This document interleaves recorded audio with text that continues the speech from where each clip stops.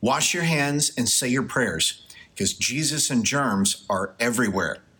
Now, in my house, this is absolutely true. Jesus and germs are everywhere. You're going to see evidence of Jesus in wall hangings and in prayers that we do before meals, and the germs are everywhere. The kids are constantly bringing them home from school and sharing them at every possible opportunity. So we like to wash our hands and we like to pray before meals. That specific prayer is some of the most targeted prayer time we have together as a family at our house. And here's how that usually goes before a meal. God is great. God is good. Let us thank him for our food. Sometimes we even throw in an amen, amen, just to kind of put a little chant behind the prayer. Now, maybe you have a similar prayer at your house. But no matter what the case is, though, in the church sometimes, just like we are at our home, tempted to turn our minds off when we say the same prayer a lot. Sometimes we think about the words of the prayer more than we do the concepts and the deep spiritual truths behind them. And especially in this 5th week of the Being Challenge, where God is calling us to prioritize prayer, maybe it can seem like a tall order to make prayer a continual conversation in our life. In fact, we know from studying the scripture that God intends for prayer to be a confident and perpetual conversation that we have with him. God intends for prayer in our life to be a confident and perpetual conversation that we have with him. Here's where we get that from. In fact, the first disciples approached Jesus as they were watching John the Baptist's disciples to be schooled by him on a constant basis, learning how John does his ministry work. They come to Jesus and they ask Jesus, how do we pray? Teach us how to pray. And this is where we get those famous words, the Lord's Prayer. Now, those words were shared with us just a couple of minutes ago as a part of the reading, and I know you'll recognize them here if you've been around the church for any length of time. The temptation with the Lord's Prayer is very much the same. Along with other types of prayer, we are tempted to turn our minds off and simply mouth the words. And as such, we kind of lose that confident approach that God has called us to be aware of what is deeper and more meaningful in our prayer life. The concepts behind our prayers are more important than the words we speak around them. That is why in one point in the scripture, even when we don't know what to pray, God says the Holy Spirit intervenes and prays in words that we can't understand or comprehend. But while we're cognizant of our prayers, while we have the opportunity to pray here in average everyday interactions with God, those interactions are intended to be confident before God, where we're not afraid to come to him in prayer, and they're intended to be perpetual, where prayer is not just a simple one-time event once a week, but it is a continual, perpetual conversation with God. Now think about it this way. As you look at the words of the Lord's Prayer, to have a meaningful interaction with God through these words means that we simply take a look at what they say and think about the deeper meanings behind them. If we don't do that and just simply mouth the words, then we lose some of our confidence and we lose the perpetual nature of that confident, connected time that God has called us to. Now, maybe think about it this way. If I were to put up the Lord's Prayer in Spanish, if you know Spanish, then maybe this gives you a meaningful opportunity to connect with God in a new way. You're confident about the language you see, and maybe it causes you to think about the concepts behind the prayer. And I thought of that. If you're a Spanish speaker or reader, maybe you might have a little bit of a challenge speaking or understanding the Lord's Prayer in the Cherokee language. Now, I have no idea what any of this says. And if you line up the English Lord's Prayer next to the Spanish one, next to the Cherokee one, you can kind of maybe guess what the words say as you line them up right side by side. But the point is this: we need to be able to understand the concepts behind our prayers and lift them up to God in confidence and lift them up continually, perpetually. Just like the scripture says in 1 Thessalonians, pray without ceasing. Jesus knows that we struggle with having a prayer life like his. And as a part of our Being Challenge, the goal is to mimic and then to begin to live the prayer life of our Lord Jesus. The goal is to look, live, and love in prayer terms, more like Jesus does. See, Christ knows that he is the one with that constant connection with his heavenly Father, and that he intends to share that with you and me. Let's take a second look at the Lord's Prayer for a moment. Here's what I mean by looking at the deeper concepts. If you think about the beginning of the Lord's Prayer and God's name being hallowed or kept holy, it's the idea that we don't use God's name in any other way than in holiness and understanding his sovereignty, his perfection, and his majesty. So we don't misuse the name of God, especially as we think about the concept of the beginning of the Lord's Prayer. And then likewise, we know that God's kingdom has come through Jesus. So we celebrate that in the prayer. We also know that God gives us our daily bread, the things that we need for average everyday living, food, clothing, and shelter. And where those things are lacking, we have confidence in approaching God and asking him for them. And when we see others that don't have those basic needs met, we can ask God on their behalf to provide those things for them and perhaps even participate in providing them in the name of our God. Likewise, we forgive others the way God has forgiven us. And when we see these words in the Lord's Prayer, it should cause us to stop and think, am I really forgiving other people who have sinned against me? Have I forgiven them? Have I set that sin aside in the name of Jesus and put it away forever, as far as the east is from the west, the way God does with my sin? And if not, this causes me to stop and think about that. And finally, the idea becomes, God, you go before me in all things all day long, and you see the pitfalls of sin and separation from you and selfishness that's focused in on me, where I can't see those things ahead of time. You go before me and you see them coming, and you warn me in that time that I spend with you in your scriptures and speaking to you in prayer continually.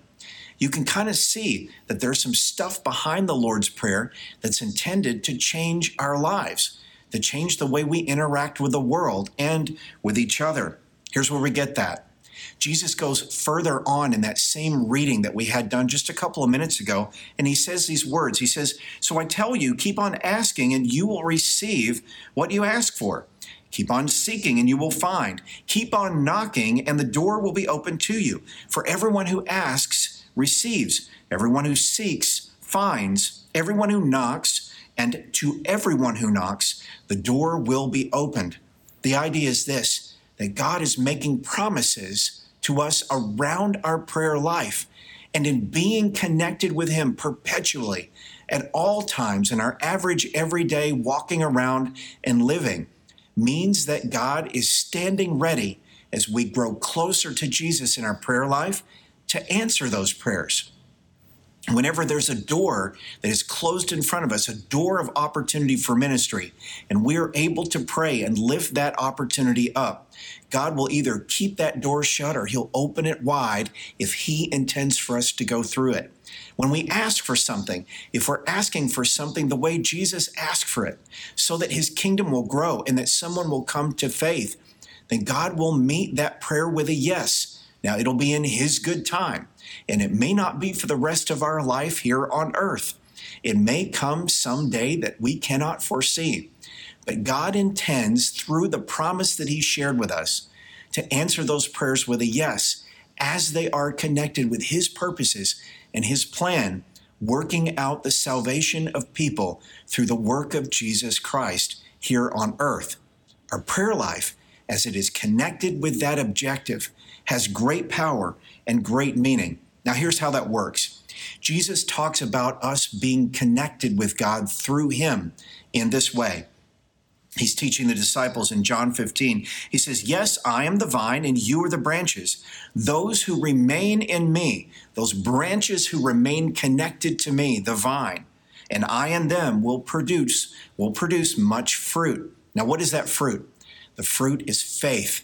Wherever faith is, Jesus is at work. And whenever there's fruit being produced, it means that faith is growing. Now, that's faith in me and faith in others. And so as we remain connected to God through Jesus, faith happens. Faith is born and grows. It is fueled by prayer. Look at this. Apart from me, you can do nothing, the scripture says. Anyone who does not remain in me is thrown away like a useless branch and withers. Such branches are gathered into a pile to be burned. Sounds kind of scary and ominous, right? But Jesus doesn't leave us there. He goes on and explains this idea of being connected to him this way. He says, but if you remain in me and my words remain in you, you may ask for anything you want. And here's where it really works. Prayer life comes alive in these words. If you ask for anything you want, it will be granted to you. When you produce much fruit, you are my true disciples, the scripture says. This brings great glory to my Father. God is standing ready to answer those prayers and to give us what we ask for as we remain in Christ. That means that God is not a cosmic vending machine where we pray for things that answer to our selfishness and to our own self-focus. God stands ready to answer those prayers and to be involved in those prayers that are specifically connected to him through his Son, Jesus, and the things that Christ accomplishes here on the earth. You know, it's been said that Jesus is like a great high priest, that he is the one who stands between us and a holy God and makes intervention. He is there between us and a holy God, and in our sinful state, we have no recourse before God except but through Jesus, who is our priest. He's the one who intervenes. But he's also a priest with a purpose, and that purpose comes through prayer. Take a look at this scripture. This is Hebrews chapter 4, starting in verse 14. The scripture says, now that we know that we have Jesus, this great high priest, with ready access to God, who stays connected with God perpetually, always in conversation with his Father. The scripture says, let's not let that slip through our fingers. Now, let what slip through our fingers? The constant connection, the ready access we have with our God through Jesus. That's right. We are called to have a constant connection, and we have the ability to let that connection slip away. Now, how do we do that? We become distracted with other things. We become distracted with the ins and outs of everyday life and forget the fact that we were always meant to be connected to our Heavenly Father. Through the work of Jesus, we have ready access to God. Look at what else the scripture says. We don't have a priest who's out of touch with our reality. He's been through weakness and testing and experienced it all except for the sin, all but for the sin. So let's walk right up to him and get what he is so ready to give, the scripture says. Take the mercy, accept the help. Now, my friend, think about that for a second. Think about how God is standing ready to be in communication with you. That is the state of being that we were called to, a constant conversation with our God through Jesus. And it is our temptation to let that constant, perpetual contact with our God slip away. But Christ calls us back into that contact, that perpetual connection, in a moment's notice. Sometimes when we turn away from our God and are focused on other things, meeting our own needs or trying to meet the needs of others in our own strength and with our own power, Christ reminds us, you have a God who stands ready, and you have ready access to him through me. The idea is this: we spend time in prayer as we go every single day, connected with our God, never losing that connection because of what Jesus is and because of what he has done. Here are some ways that we stay connected with God through prayer. As I said a minute ago, we pray as we go in this way. Thessalonians talks about praying continually. What does that mean? It means as you're walking around in everyday life, sitting at your desk, you're on the computer, or you're interacting with clients or customers, or you're talking with people at home, with your kids, with your spouse, you're with your friends, or you're out talking to strangers as you walk around in average everyday life. You know that you're connected with God. And that at any moment, you don't have to necessarily stop and fold your hands and close your eyes. You can be in constant connection and a constant contact, a perpetual contact going on in your mind as you're talking to God, letting him hear your thoughts. Yes, God wants to hear from you as you go. And similarly, there are times when we're called to stop. Now, Jesus would do this all the time. He'd be busy with ministry, but then he would go away by himself and spend time with God. And that's just as important. It's just as important to stop what you're doing and spend at least a few minutes focusing on God. And here's what that looks like. Let's say you're taking a walk with someone that you really care about, and you're having a conversation with them as you go. You could talk about anything. You could talk about deep stuff, or you could talk about news, sports, and weather as you walk. One thing's true, though. You're focused both on your conversation and on walking so you don't trip and fall, right? You're focused on at least two things at once. But then when you stop and you sit across the table from that person, maybe you share a beverage and just a few minutes of conversation, the idea is you put your phone down and you look that person in the eye and you give them your full attention. It's that way with God. There are times, and I would submit even daily, that we should spend one-on-one time with God, looking right into his eyes through the scripture and speaking with him through prayer. It's so important for us to be able to pray as we go, and it's important for us to pray as we stop. In other words, we're constantly, perpetually connected with our God in a stop-and-go fashion, where God is there with us in that time of prayer, growing our faith and setting us up for faith to grow in others around us.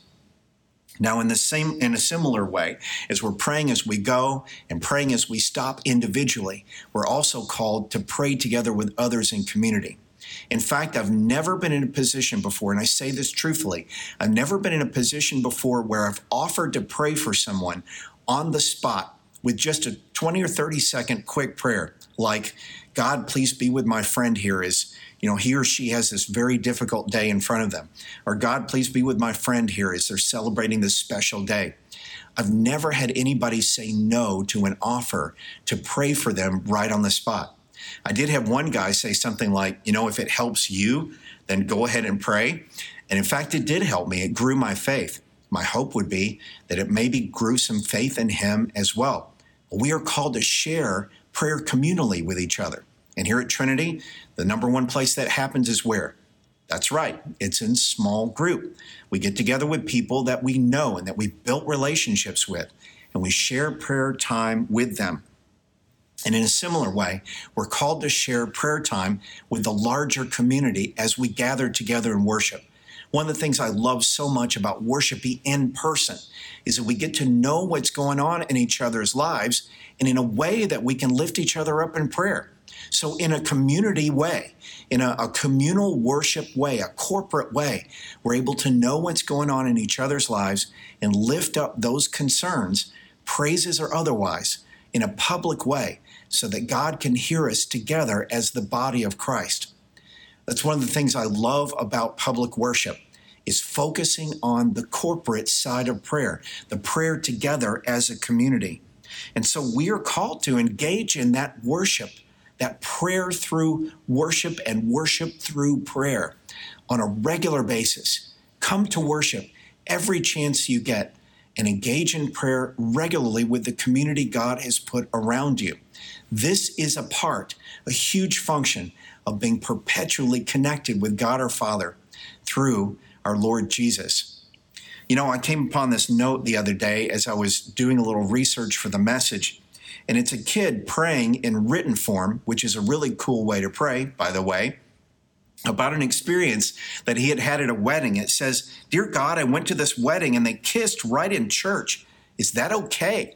Now, maybe he was worried that if he prayed this prayer, that maybe somehow he had seen something sinful in church. Two people kissing. Oh my goodness, can you imagine? He wanted to be able to lift that prayer concern up with confidence. Somebody taught him that that was okay. And thanks be to God that they did.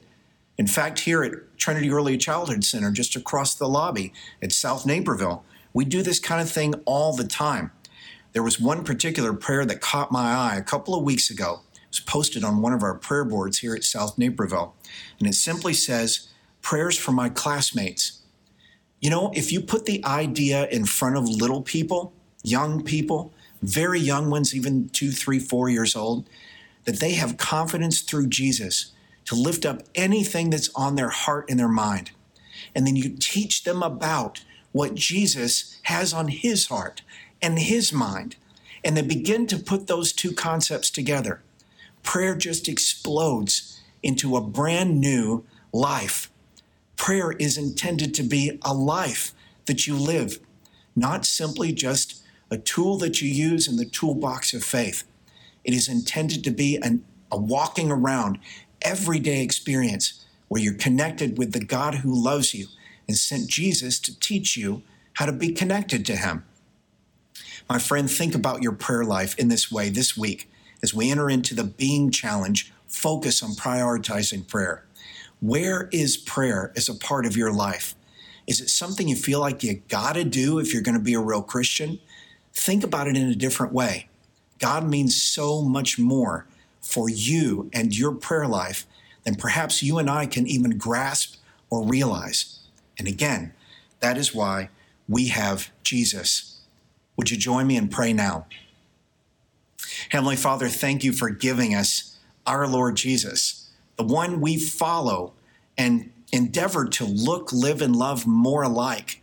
God, as we lift up our prayer lives in prayer this week and ask you to work in them, God, we pray that you would deepen the concepts that we see in the opportunity to pray, like being connected with you perpetually, thinking about how you provide, how your name is holy, how your kingdom has come, how we have the opportunity to forgive freely because we've been forgiven by you through Jesus, and how we have the opportunity to avoid the pitfalls of life because you draw attention to them through your word and in the time we spend with you connected in prayer.